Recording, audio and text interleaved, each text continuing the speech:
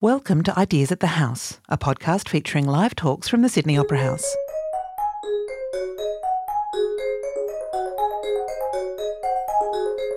Good afternoon, everyone. Welcome to Antidote and our conversation, Australian Genocide. They say it's not an easy conversation to have, and it can be hard and difficult. But I think for our three panel members and myself, it's not so much a hard conversation to have. It can be a dangerous conversation to have for us as First Nations peoples, because we have a responsibility to our clans and family and a responsibility to how history and truth-telling is done in this country. So welcome, and thrilled you are here and taking that big brave step to hear our voices. We have three speakers on our panel this afternoon. Oh, by the way, my name's Rhoda Roberts, and I'm a Bundjalung Widjabul person, and I'm the head of First Nations programming here at the Sydney Opera House. So, on my left, Professor Larissa Behrendt. She's a professor of law and director, and was the director of the Jumbunna Indigenous House of Learning at the University of Technology. Larissa is an academic, filmmaker, lawyer, and of course is a host on ABC Radio. In 2002, she won the David Unaipon Award and the 2005 Commonwealth Writers' Prize for her novel Home. She's a board member of the Museum of Contemporary Art, a board member of Tranby Aboriginal College, and a director of the Bangarra Dance Theatre. And she was named 2009 NAIDOC Person of the Year. Next to Larissa is Julie Gough. Julie is a visual artist amongst many of her skills. Since 1994, she has exhibited in more than 130 exhibitions, including Divided Worlds at the Adelaide Biennale, Defying Empire, National Gallery of Australia, and she has a PhD. She's such an academic. She's got a PhD from the University of Tasmania, a master's degree, University of London, and a bachelor degree in visual arts, prehistory and English literature. And her short fictionella is being published? Oh, it's published. It's published. She's produced by a published event. Her artwork is held by most of Australia's state and national galleries, collections, and she is represented by Brett Gallery in Hobart.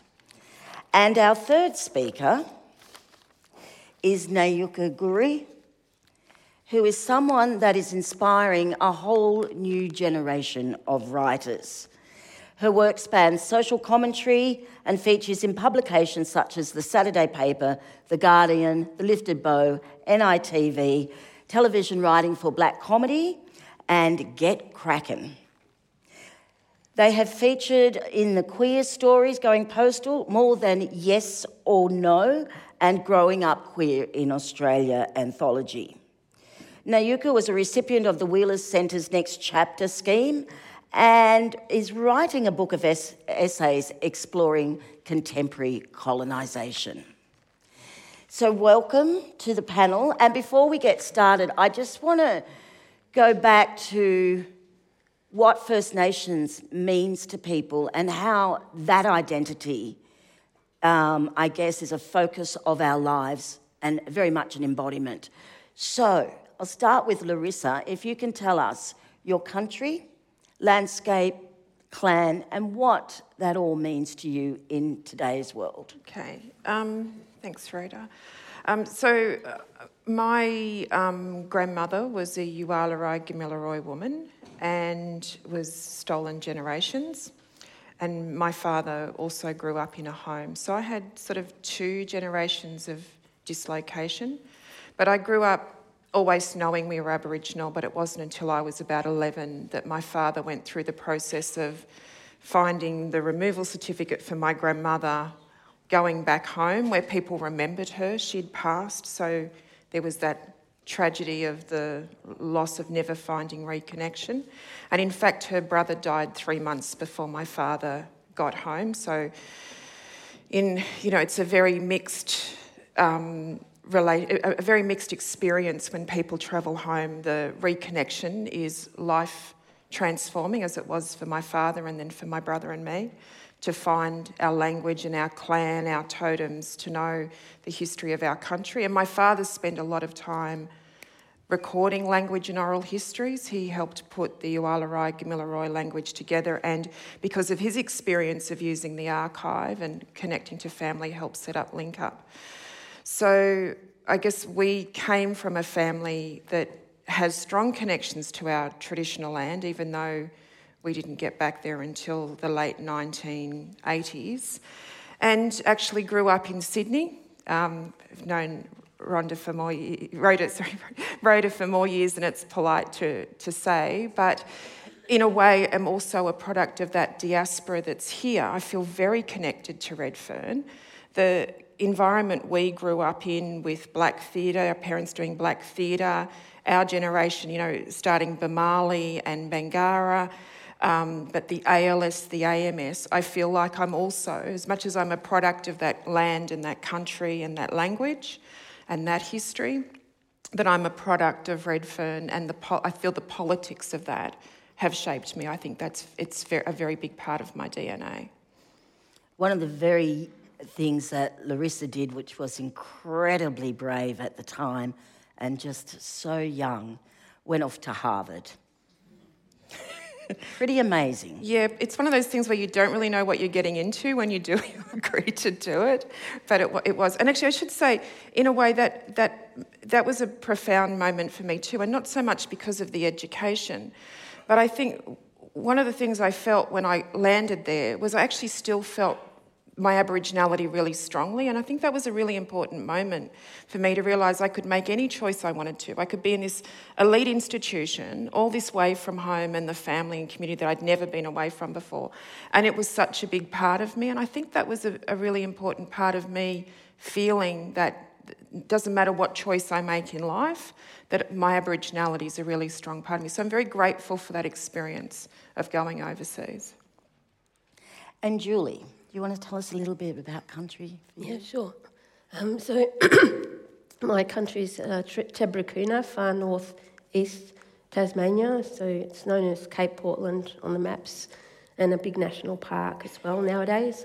My mum's side, we're Trawalway people, so that's our original name of our clan.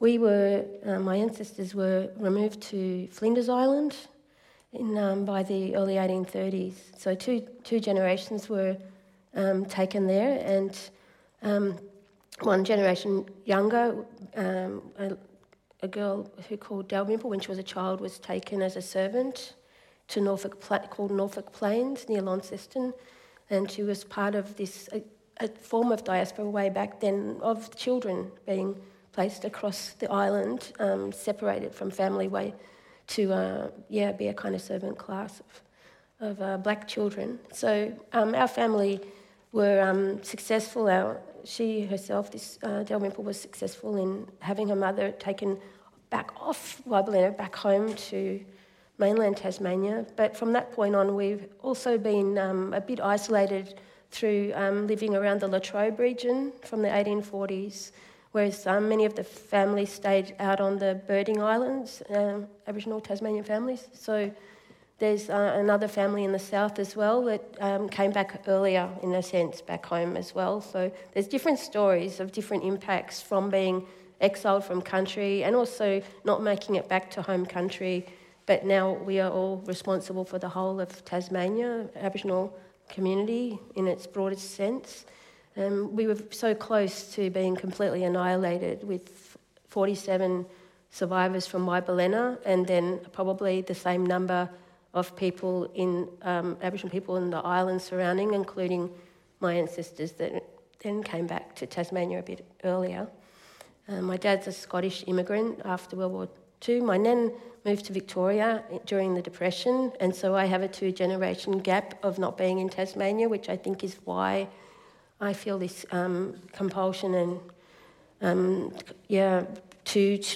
to learn what has happened to our people and work my way forwards, but I've only made it to the 1840s, really. I'm still trying to work out what the hell happened in Lutruwita, which is one of our names for our island. And so I'm sort of trapped in Lutruwita, Van Diemen's Land. I can't really talk about Tasmania because that's later, in a sense. It's a long intro. That was a wonderful intro, thank you.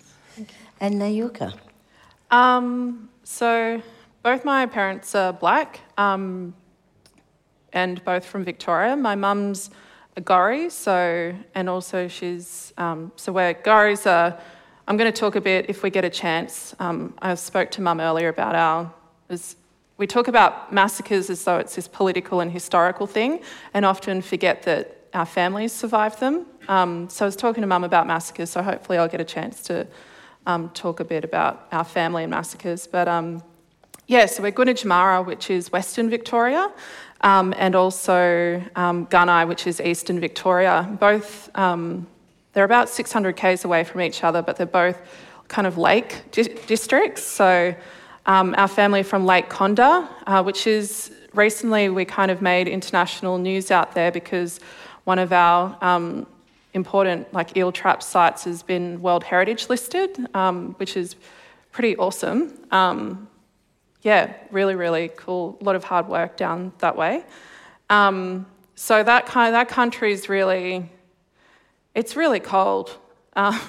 It's a bit depressing. No, it's not depressing. It's beautiful country, really a lot of stone. We used a lot of stone, so we had stone houses and kind of manipulated the landscape or engineered the landscape to build those eel traps using stones. So I guess some of the world's first engineers and architects. Pretty cool. And then, in Gippsland, it's also a lakes district, so my family are from a place called Bungyanda or Lake Tyers.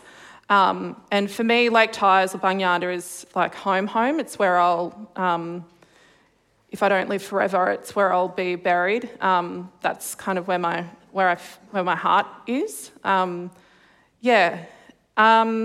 that's Mum's side, and then Dad's side. My dad's a Bamlet. It's a big kind of family, Wiradjuri and Yorta family, and also an Onus. So Onuses are also Gunditjmara. Mum and Dad aren't related. So I feel really lucky to come from families that have strong connections in Victoria. Growing up, I was just thinking, all the different places that make us, because of family violence, our family, in a way, was displaced. We would have grown up in Gippsland, but because of family violence, we kind of fled to Queensland. And in that, Mum ended up marrying a Gurang man, so that's around Bundaberg. So I have really strong ties and family up around Bundaberg as well. So I'm a Koori, but sometimes I feel like a bit of a Murray as well. That's my family. Thank you. And for me, I'm a Widjabul woman on my father's side. On my grandmother's side, she's Gamilaroi. My children's great-granny, is Barkindji. And our river system and territories extend through the border, which is another interesting issue about massacres and how they were documented once Federation occurred, because our borders were very different. So our territories extend to the Logan River in the north, to the west to the Condamine, and south to the lower Clarence River. We've had many massacres on our site across the Richmond River, and we were known as the Big Scrub people, so we're rainforest people going from the mountain to the sea. So they say it's a difficult conversation to have, and we know that the latest statistics have proven that 70% of Australians do indicate that there were atrocities that occurred in this country. So I have to ask our panellists, why don't we have the conversation, and why should we be having the conversation now? So, Larissa, I might start with you. Well, I think that's a difficult question to put to a panel of Aboriginal people in a way, because I don't think we've had any problem with this conversation. This is a part of our history, it's a part of our families, it's a part of our oral tradition. It's quite closely related to the here and now for us, and in a way it's similar to the experiences around the child removal policy, where that was a very big lived experience that affected almost every Aboriginal family, and has an intergenerational aspect to it, so it keeps on going. So in a way, I don't think it's a hard conversation for us to have. I think the bigger question is, why is it such a hard conversation for the broader Australian community to have? And I don't know that I'm best placed to answer that. I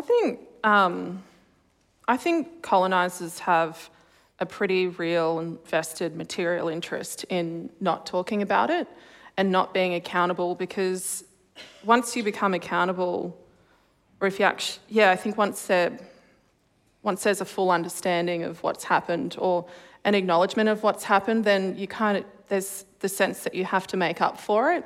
And I think that would have implications for things like sovereignty, reparations, landowner, who owns the land, which is the biggest thing that we don't really talk about, and things like what it means to be an Australian, like potentially our law. But I think it's the transfer of land and wealth that is behind that. Yeah. Yeah, I feel recently I've been exhibiting in Hobart with a large exhibition focusing on this very topic, really, the tense, past tense. And colonists, I was mentioning earlier that colonists, landholders coming to see the exhibition and then approaching me individually, and there's such a tense uncertainty about what might be the conversation. And I can't really say, can you give us back the 75,000 acres, please? It's sort of, how do we progress towards at least a discussion about what has happened, and access is even difficult. So I'm really approaching it along the lines of, let's, even though it's kind of saying, can we access what you own as on a legal document? It's difficult, but that pathway is kind of happening across Tasmania. Access, so there's traditional, Aboriginal burning and land management techniques happening on large estates that are not owned by our people in the legal sense. So it's really a long way to go. There's a long way to go, but it's making relationships to see what may work in the future. So some families are actually handing land back to us through this kind of engagement that can take decades. Rita, could I just jump in there? Because Nayuka and Julie have really prompted me to think about this. And I guess what I was thinking about when I was listening to them speak is that, when we do try, and I think the other thing to remember is when we have had moments where we've tried to have this conversation, and I think about when the Bringing Them Home report came down, and that's a moment where there is a huge documentation of experience, thoroughly researched account of the impact. And the response to that wasn't actually an opening up of an honest conversation. It was an attempt to try and shut down that experience. A government response that says it's only 1 in 10, a statistic that is so contested anyway but takes away personal history.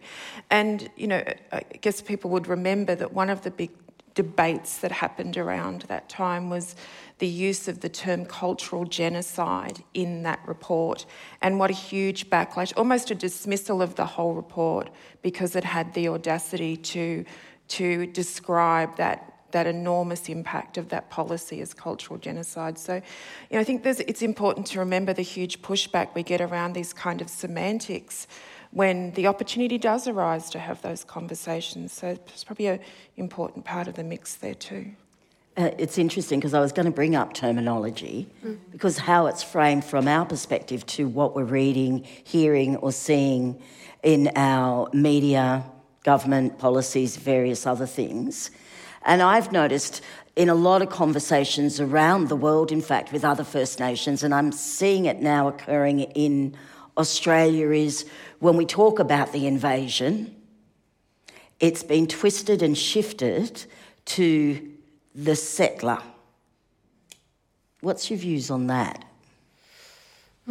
It's so all of Tasmania is presented in that manner as a settler and a convict society, a place to look at heritage as something imported from Europe, and people go on cultural tours about that. So there's this sort of it's kind of concealing our Aboriginal story and history and place.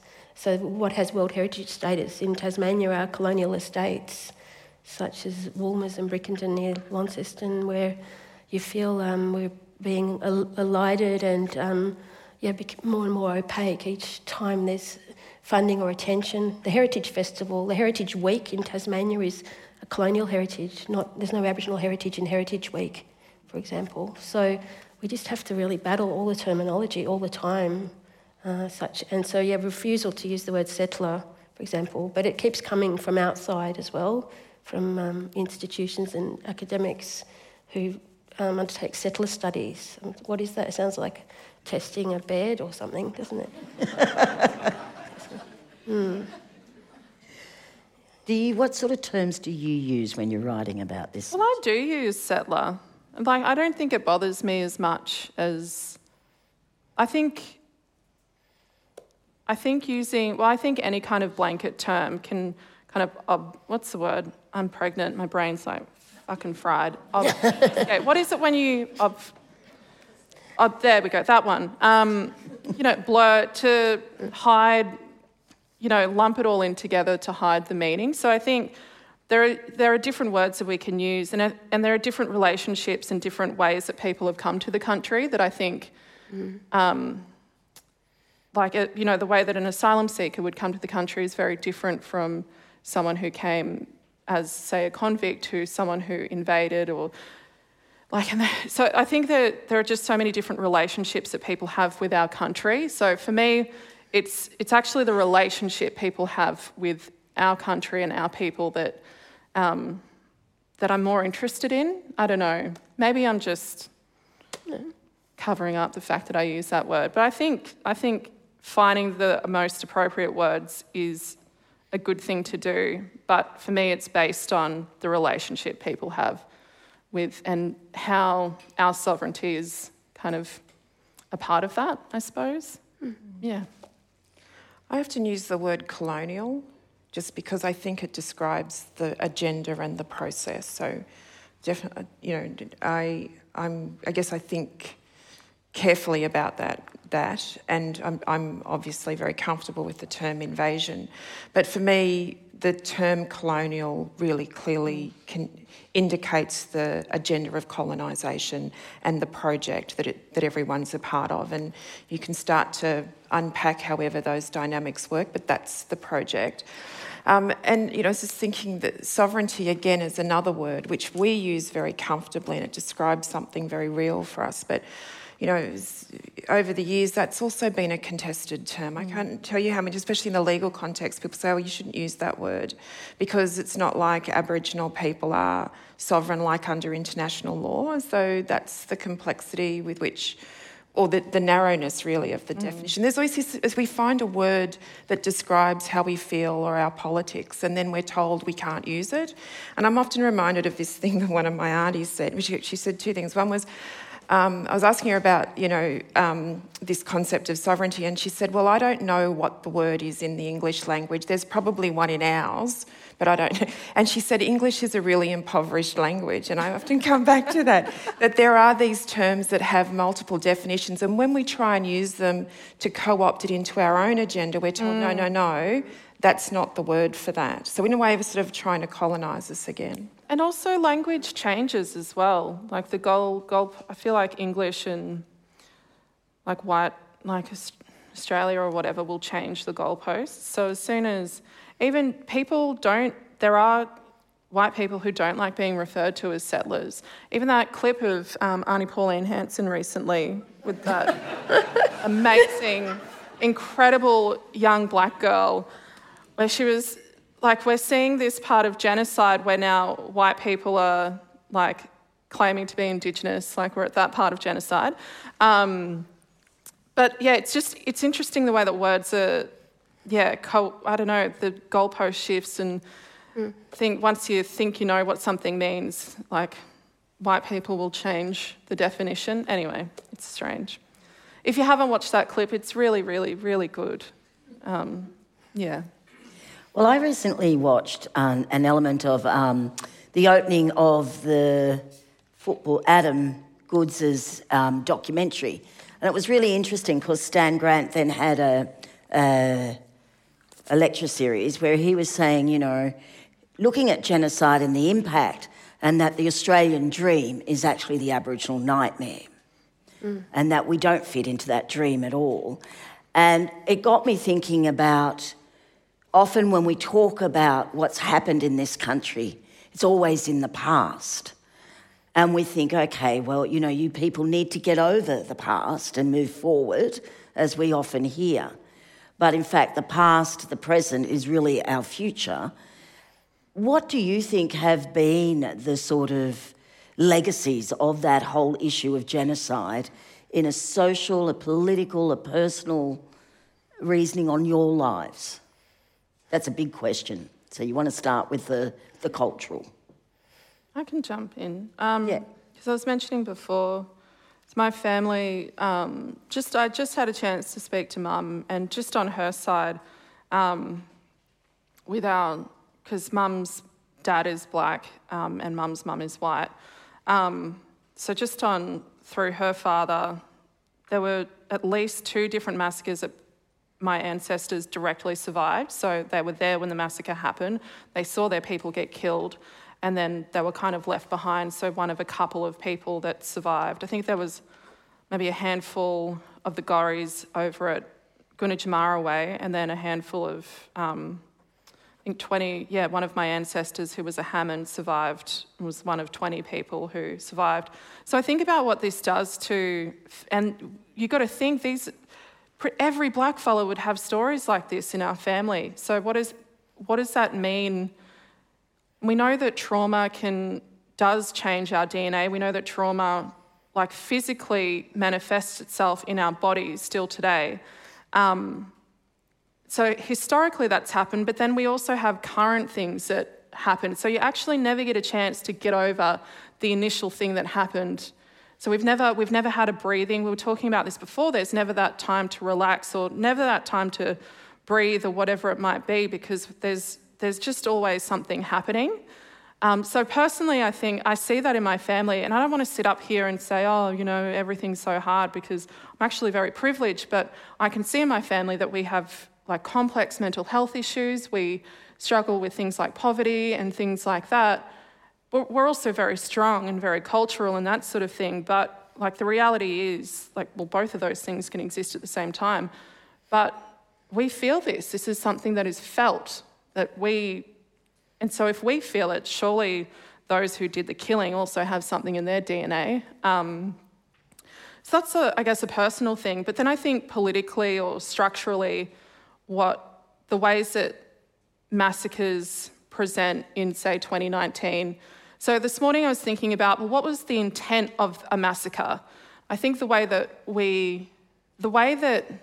when they are acknowledged by, say, white politicians, it's written off as like an occasional event that was, you know, retribution. It was an emotional act, but there's rarely acknowledgement that it was systemic, that it was purposeful, and they were really, really intentional in the way that they were carried out.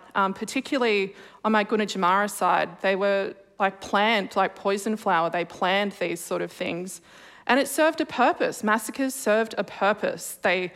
It was about eliminating us, getting rid of us from our land, dispossessing us of our land, and also, I think, discouraging dissent. So if those were some of the intentions back then, I think about the way that those intentions manifest now. And I think I'm thinking about the way that black people, say, are incarcerated could be a really good example of the way that those intentions manifest right now. I was also looking at the Killing Times this morning and saw that. So they found, and I think this is an extremely, extremely conservative figure, but 270 frontier massacres in a 140-year period. And only one of them resulted in any kind of white prosecution, which was, of course, Mile Creek Massacre. And then linking the way that prisons kind of eliminate black people from land and lock us up away from our communities and our land, thinking about deaths in custody in a similar way, how the judicial outcomes, say, for massacres and also for, say, finding cops who kill black people accountable for their actions, it's actually a pretty similar figure in terms of being accountable. Anyway, I'm rambling, but I think we see genocidal intent everywhere in this country. Can I just say that is not rambling? No, absolutely not. And secondly, I think I couldn't agree with you more that I think we talk about what the legacy is, and that connection to what's happening now is a really important part of the conversation. Because in some ways it's easier for people to feel like this is something of the past, and the issue is how do we talk about that aspect of the past in our contemporary society? What's our narrative? What's the national narrative around that past? Nayuka talks about the direct correlation between the control of Aboriginal people, their bodies, the attempt to physically control.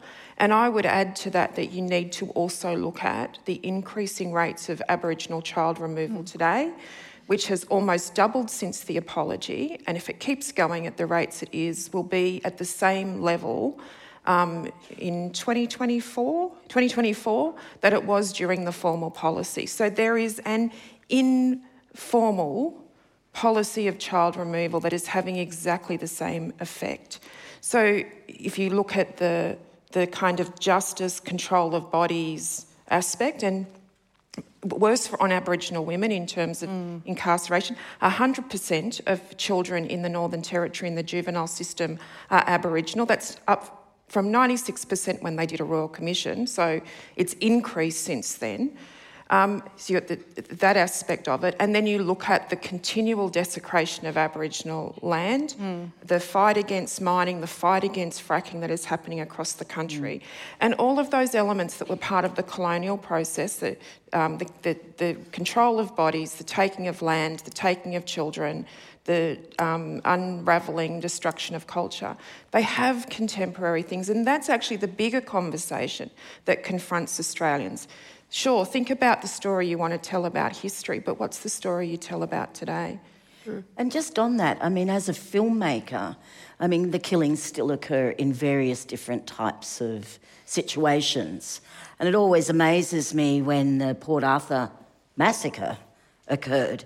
It was described in the media as the worst massacre of Australia.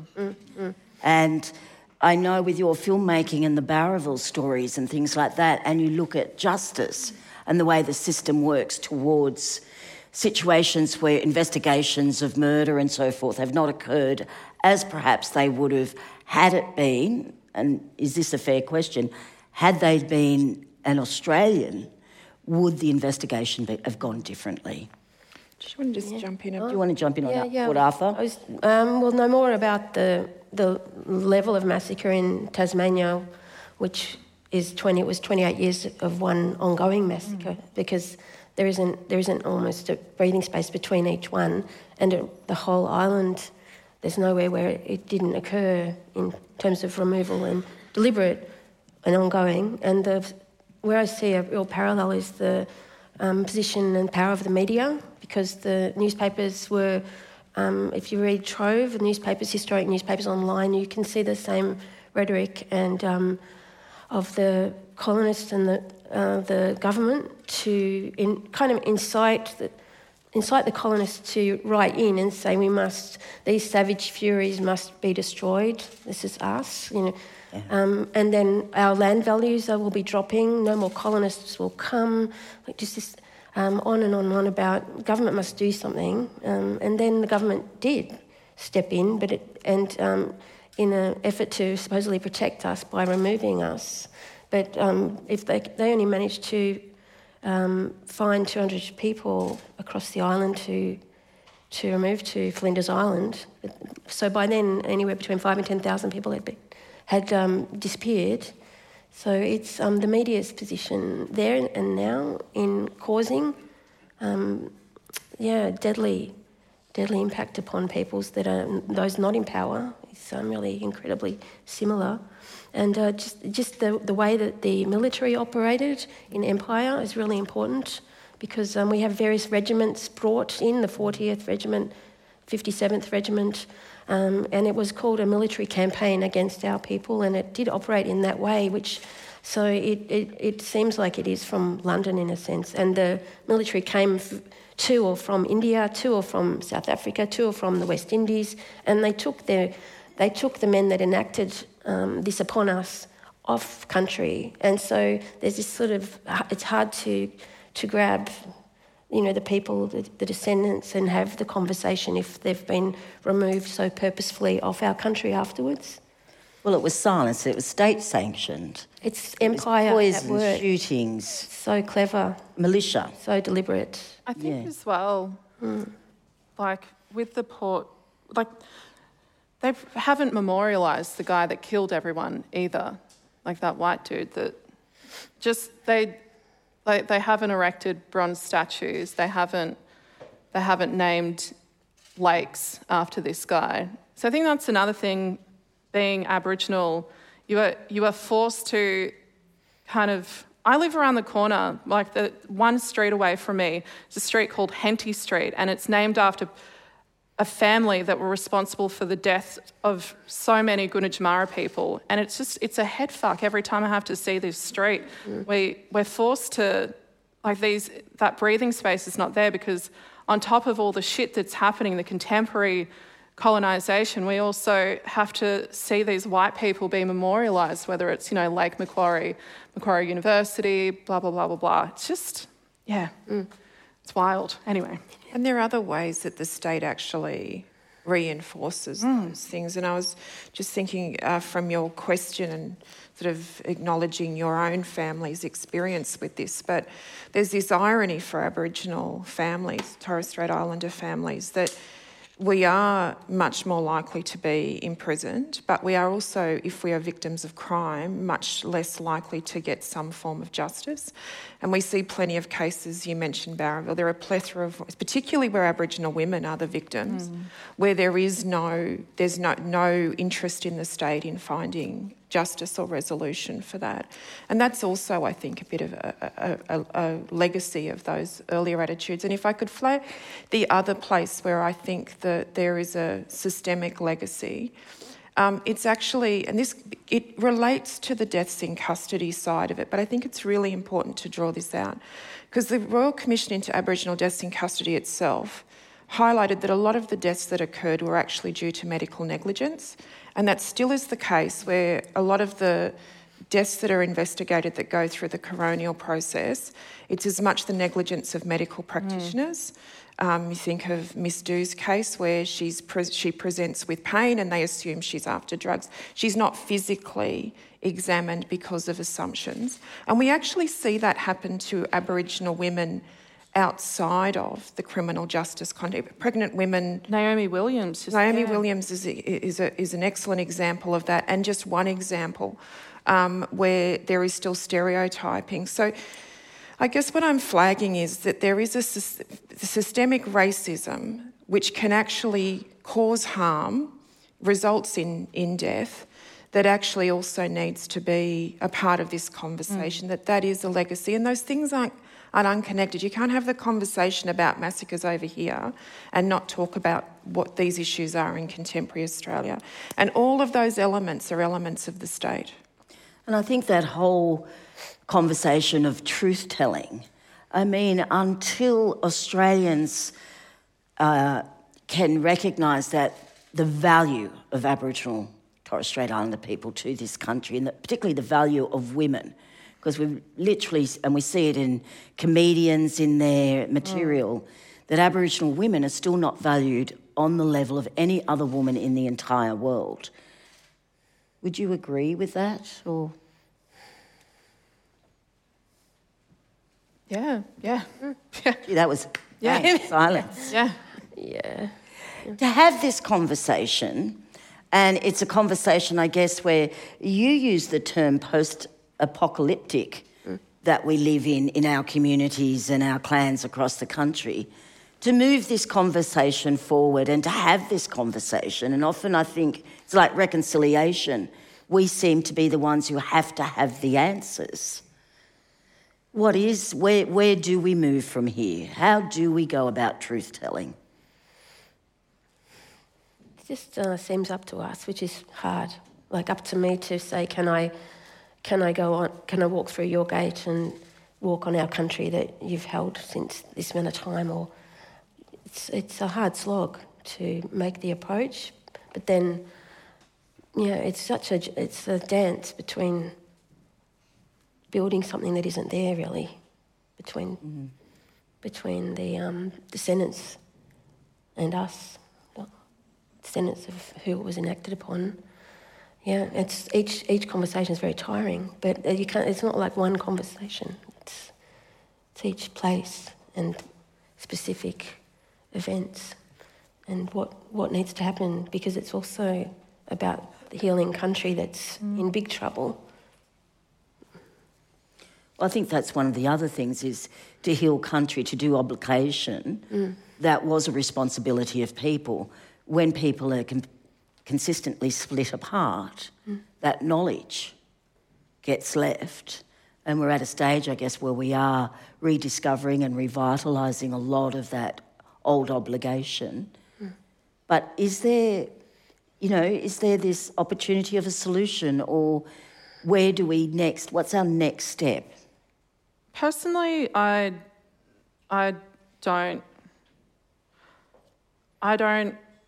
want my personal or family or community's healing to be predicated on white benevolence. I think we'll never, if that's the case, we're fucked.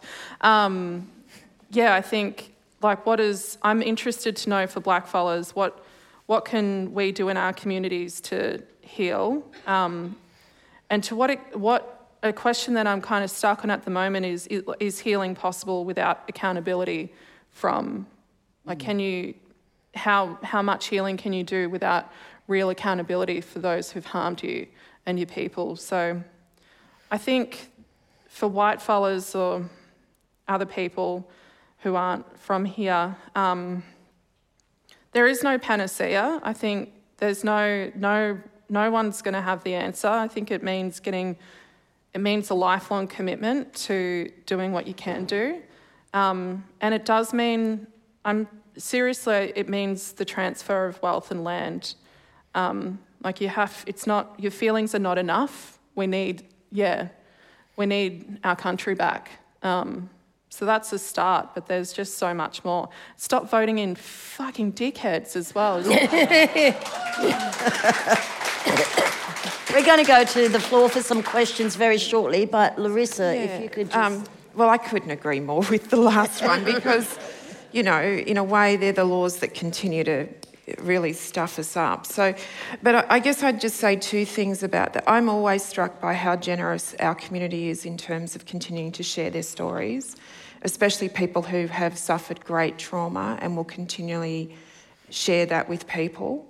I guess for me, it's been one of the shifts in my own practice of being an advocate to now trying to find spaces like film for other people to tell their stories in their own words. I think that's a really big part of our project, is making sure those stories have a home and a place and are heard.